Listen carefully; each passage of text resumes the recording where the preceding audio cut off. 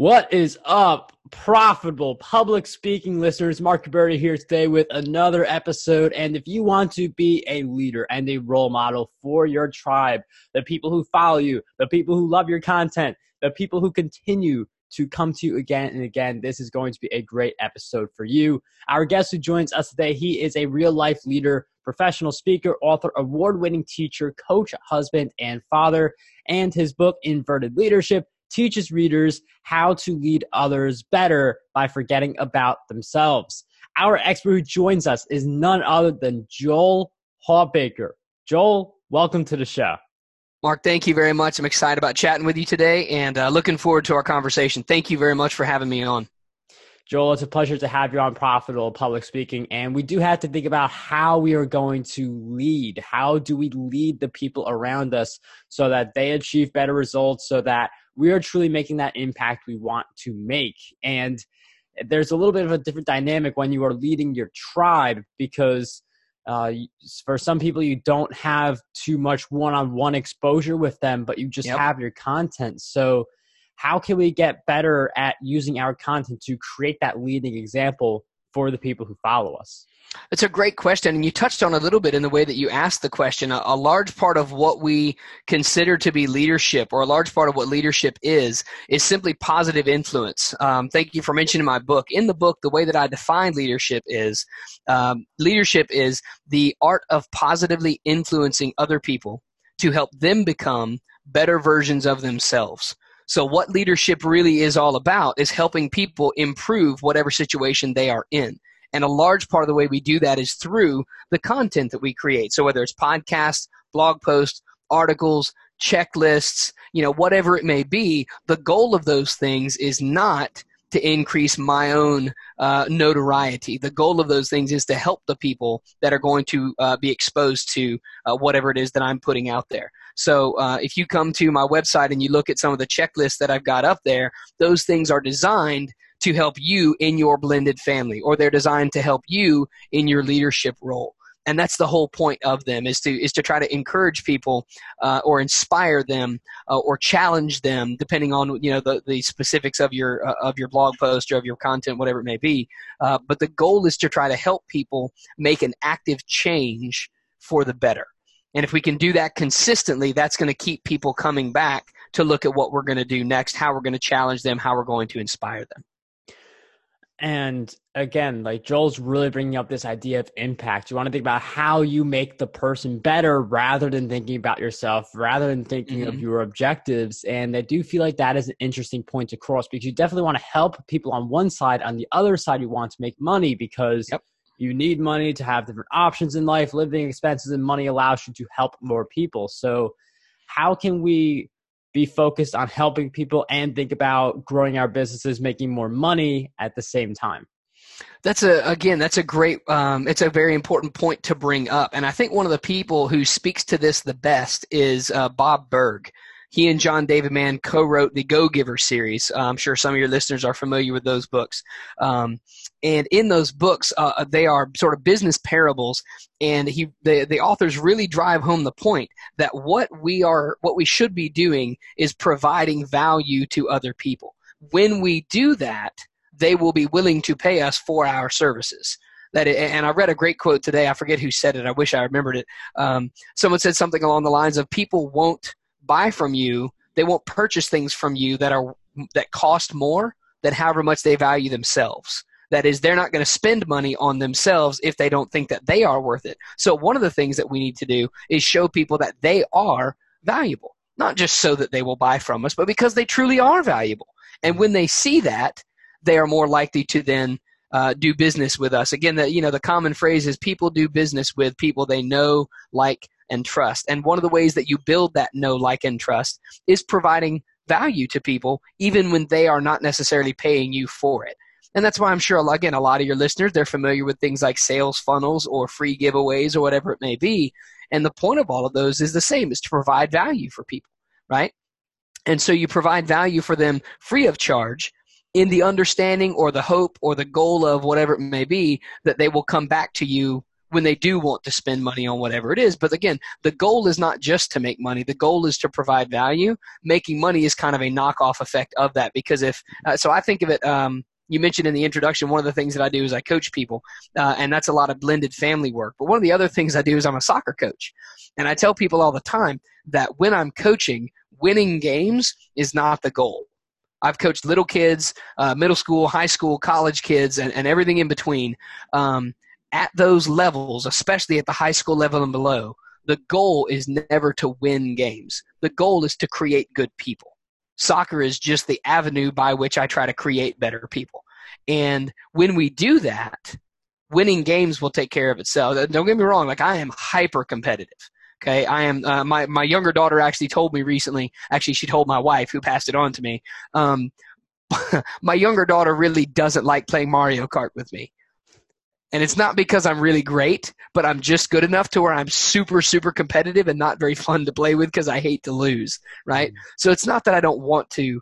It's not that I'm just okay with losing games. That's not it. The point is, if I make winning games the focus of my soccer coaching, that's going to eventually come at the cost of relationships with my players, because I'm going to either tell them to do things that are not moral on the soccer field, i.e. cheat, or I'm going to push them in the name of my own glory. We have to win games so it reflects well on me. Whether I say that or not, they're going to get that message. But if I try to create better people, that is, people who are hardworking, people who listen well, people who look out for others, if they're doing those things on the field, we're going to win the games anyway, most of the time. Same thing on our business. If I'm worried about meeting my sales quota, then I'm probably not actually taking care of the people that that are working for me. But if I'm taking care of the people that work for me, I'm a lot more likely to reach my sales quota, right? So if I take care of the people that are in my charge, the results will take care of themselves. The way that I put that in my book is a huge factor in leadership is building good relationships with the people that you interact with on a day-to-day basis. Because here's what I truly believe. If you take care of relationships, the results will take care of themselves. Right? If you take care of relationships, the results will take care of themselves. It's not a bad thing to have goals. For my soccer teams, we've always listed our goals at the beginning of the year. How many games do we want to win, or how many goals do we want to score, or whatever it may be. That's fine. But those are not our ultimate aims. Those are just things that we get to check off as we accomplish them. Same kind of thing in business. Like, yes, we want to have business targets. But ultimately, it's about creating good relationships. Because if we do that, we're a lot more likely to hit our targets. Does that make sense? Yeah, I mean, it's a focus on the individual, and I could see some people had that thinking like a money goal, because that could feel more pressure at the moment. But it really comes down to just serving your community, and then the way you serve your community, and then you serve them at the next level, and you demonstrate what kind of value you can provide, and you provide a lot of free value first. That's how you get a lot of people to join you in your group coaching, join you in your training course, buy your book, and do these different things. But it really starts with, as Joel says, prioritizing the other people and trying to just make them better individuals rather than just going for your sales quota. Yeah, and I love that you mentioned the start of how you asked that or mentioned that was about serving your community, because that's exactly what it is. It's about serving other people, and it's because you have to be careful how you say it, because if I say I'm just going to make all of you better, then I come across like a know-it-all, and I've been guilty of that in the past, especially as a high school teacher. And so what I have to really be careful of is to make sure that I begin with empathy and compassion. That is, I'm not here to improve you. I am here so that we together can all improve. Because then it's not me as the guru sitting on top of a mountain dispensing my wisdom at will. It's us working together toward a common goal, and in doing that, we all improve together. And so I really I love that idea of serving your community, like you mentioned, because that's exactly what it's about. If we are serving other people, we're all improving together, and everybody's situation is getting better at the same time. Now, it may not all improve at the same rate or in the same way, because not all the people may work as hard, or they may not be all as talented in the same areas. So it's not this idea that everybody has to improve at the same rate in the same way at the same time. That's simply not practical. That's not real life. But if I, as a teacher or a coach or a business person, if I am looking out for all of the different people under my charge, then I'm trying to help all of them improve in whatever ways they are trying to improve. in my classroom, the goal is to help make students into better students. And the way that I want to do that is to invite them to see themselves as capable of greater things than maybe they understand right now. That's one of the key parts, is to help them see that they can be better than whatever they've experienced before. Same thing on the soccer field, same thing in a business, same thing in my family. What I want is to encourage the people around me to envision themselves as capable of more than what they've seen so far, or more than whatever they've accomplished so far. And that's a big part of leadership, again, like you mentioned, is making an impact. Again, I love the way that you said that earlier, because, again, one of the chapters in my book talks about the difference between being a successful leader versus being an impactful leader. And so I use a couple of historical examples to compare and contrast those things. The successful leader that I mentioned was Queen Elizabeth I of England, right? Who was just, if you had never studied Elizabeth I, she was incredible. She helped solidify England as a Protestant power. She fought off the Spanish Armada. She survived a couple dozen assassination attempts. Extremely successful leader.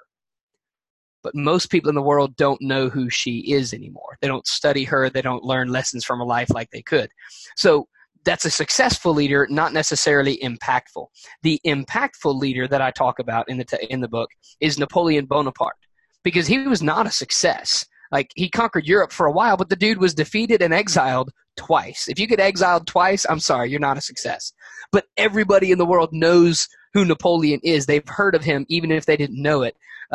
Because, just a little quick history lesson, one of his negative nicknames that he received from the British is they called him Old Boney, and then they called him Old Bogey, and then they called him the Bogeyman. And today, every little kid grows up being afraid of the Boogeyman in the closet. So whether they know it or not, when 5-year-old kids are afraid of the Boogeyman, what they're actually afraid of is a nickname of Napoleon. Like, that's how impactful the dude was. He changed the map of Europe. He accidentally spread nationalism. He did all these incredible things, but he was not a success, right? And so the question is, what are you going to focus on? Are you going to focus on being a success, or are you going to focus on making an impact? And obviously the ideal would be both. Yeah. But if you have to pick one, which one are you going to choose? And it's not necessarily a right or wrong question. Whichever one you choose to focus on is fine. It sort of depends on your goals and your aspirations and what your organization is all about, right? So I think that's a great way to think about leadership as well, is what is your ultimate aim? Is it to be successful, however you define that, or is it to be impactful? And then how do you define that? So I think that's a conversation worth having as well. I mean, yeah, I think we should definitely go right into that, because there are people who they want to have impact, but then, you know, they don't have the success they want to have. And I feel like that everyone definitely wants to have both. So how do we have the impact and also be able to generate the income to be able to sustain ourselves and to grow and reach even more people? So again, I think that's a great question. And you touched on part of the answer earlier when you mentioned, how do you prioritize, right? How do you prioritize? What are your goals, and what kind of goals are you setting? Are you just setting sales goals or dollar amount goals? Or are you setting goals like, I want to help this amount of people, you know, or I want to see this kind of ultimate result, right? Because again, none of those are bad. If you have like a dollar amount goal, that's not a bad thing. Because especially if by doing that dollar amount goal, it helps you help a certain amount of people, or it helps you make an impact on your community, or whatever it may be. So the question is, like, how are you going to prioritize? And in order, again, like you've mentioned too, and we got to pay the bills. We'd like to make some money. And so how do we go about making sure that we take care of those things? And that becomes a question of what is more important, short-term versus long-term. My principal at my high school has a great phrase where she reminds us all the time. She says, we will focus on the important more than we focus on the urgent. And I love that, because a lot of times people get so caught up in what's urgent, we miss out on what's important. Because, you know, our phone is pinging us, and so we've got 7 new emails we're supposed to check, or somebody just called and there's another fire you got to put out over here. And it's like, yeah, but in doing those things, you're missing out on what you should really be focusing. Oh, well, they're urgent. They got it. No, they don't have to you think they have to get taken care of right now. But really, how many emails do we check a day where if we didn't check them that day, everything really would have been fine? They could have waited an hour or 3 hours or even 24 hours if need be, right? Because I feel like people are understanding to a certain degree. People understand that we have lives outside of our businesses, and maybe I wasn't able to check my email today because I had a family emergency. Maybe I didn't check my email because my wife and I were out on a date. Whatever it may be, what are your priorities and how are you going to structure your day so that you get those taken care of? One of the stories I like to share about that is the way in which I wrote my book. Because again, you mentioned at the beginning, I'm kind of busy. I'm a high school teacher and I'm a coach and I'm a speaker and I'm an author. And so, there's only 24 hours in a day. And so when I was wanting to write this book, the question was, well, when am I going to do that? Because I get up about 5:15 or 5:30. I leave for school about 6:30 because I teach 45 minutes away. So I've got a 45-minute commute, both directions, each direction, each day. So an hour and a half in the car. So what I realized is that's my time to write. So what I would do is I would sit down ahead of time and I would outline. I had the whole book outlined, and then I had each chapter outlined, and then I had each section in the chapter outlined. And what I would do each morning for a few months is I would write out on a 3x5 card what I wanted to say, and I would take it with me in the car.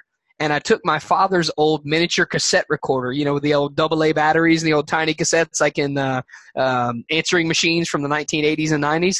And I took that in my car, and I would just speak out loud the material for that chapter. And then when I would come home, either my wife or I would type it up. And that would become, that's what became the rough draft of my book, right? Because if I have an hour and a half a day in the car, there's not a whole lot else I could be doing. I could be listening to something, or I could be speaking about something. But that's about all I have. That's all I can do while I'm driving. You know what I mean? I can't be reading. I can't be, I can't be watching anything like I'm driving the car. And so that was how I wrote my book, is I did the rough draft in the car driving down the highway, and then came home and, it got typed up. And and then when I had breaks from school, so Christmas break, spring break, that was when I would go back and do the revisions and clean the book up, so that over the course of one school year, I outlined the book, I wrote the book, I edited the book, and then we got the book published right around the end of the school year, right at the beginning of summer break. And so if you prioritize correctly, you can accomplish amazing things. It's just a question of what is the best way to go about doing that in your particular world. And the other part of it is, what are you willing to give up? Because one thing I love to do is I love to listen to audiobooks. I love to listen to podcasts like this that are going to help me improve my business or improve my speaking or writing or whatever. But that meant for a few months, I had to be willing to give up listening to my audiobook in favor of writing my own book. So are you willing to give up some time listening to an audiobook or a podcast? Are you willing to give up your favorite TV show, that you binge watch a couple hours a day, a few days a week? Are you willing to give up, whatever it may be? What are you willing to give up in order to achieve something of more lasting significance, right? Give up something that is urgent for something that's going to make a more lasting impact, something that's important. So I think those are things to consider as well.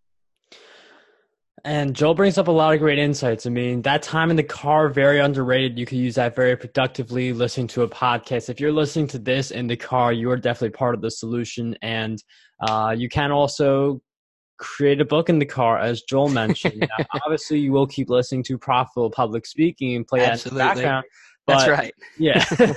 But, I mean, Otto.ai is a really great app for creating your own book. I mean, there's just a lot of different opportunities that we don't really think about or don't see, but it's just a matter of how you approach it. And Joel definitely showed that based on his example. And I do think if you guys want to really like more help with prioritizing and being able to figure out how to become that leader for your tribe, I definitely recommend Joel's book, Inverted Leadership, because I'm a big believer that the free content is a preview of what the paid content is going to be. So with that in mind, Joel's book will be in the show notes. Are there any other places, Joel, that you want us to go to just follow your work and continue following you on your journey?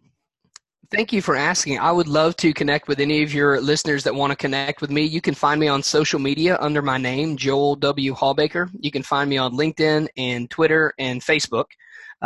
You also can find a couple of different websites based on my different things that I do. My speaker website is just my name, joelwhallbaker.com. My leadership content, most of that is over at reallifeleading.com. A lot of my blended family content is on that page, but there's also another page that I do for blended families. It's called Step Dadding with an ING www.stepdadding.com. And so whatever it is you're into, whether it's the leadership or the blended family life, or if you just like what you've heard and you want to keep up with me, come to those websites, find me on social media, shoot me an email, ask whatever questions you've got. I would love, like I said, I'd love to connect with your listeners. The other thing that I love to do is I love to give away my books. So I've written an ebook and I've written the full-length book. And any of your listeners who are interested, if they will send me an email, I'll send them a free PDF copy of my book so that they can just have it. So if there's anybody who's interested in having it, let me know. Send me an email. I'll send you the whole book for free, and then and you can have it, and that'll be great. Well, Joel, we'll have all those links in the show notes, including Joel's email, so you can email him about the ebook and also just, talk with him, say like, I got this great insight from the episode, and just, be able to engage with Joel beyond this episode. But definitely, it was a pleasure to have you on the Profitable Public Speaking Podcast. Thanks for taking the time to share your insights with us today. Hey, thank you for having me on. I really appreciate it. It's been a lot of fun. Thanks, Mark.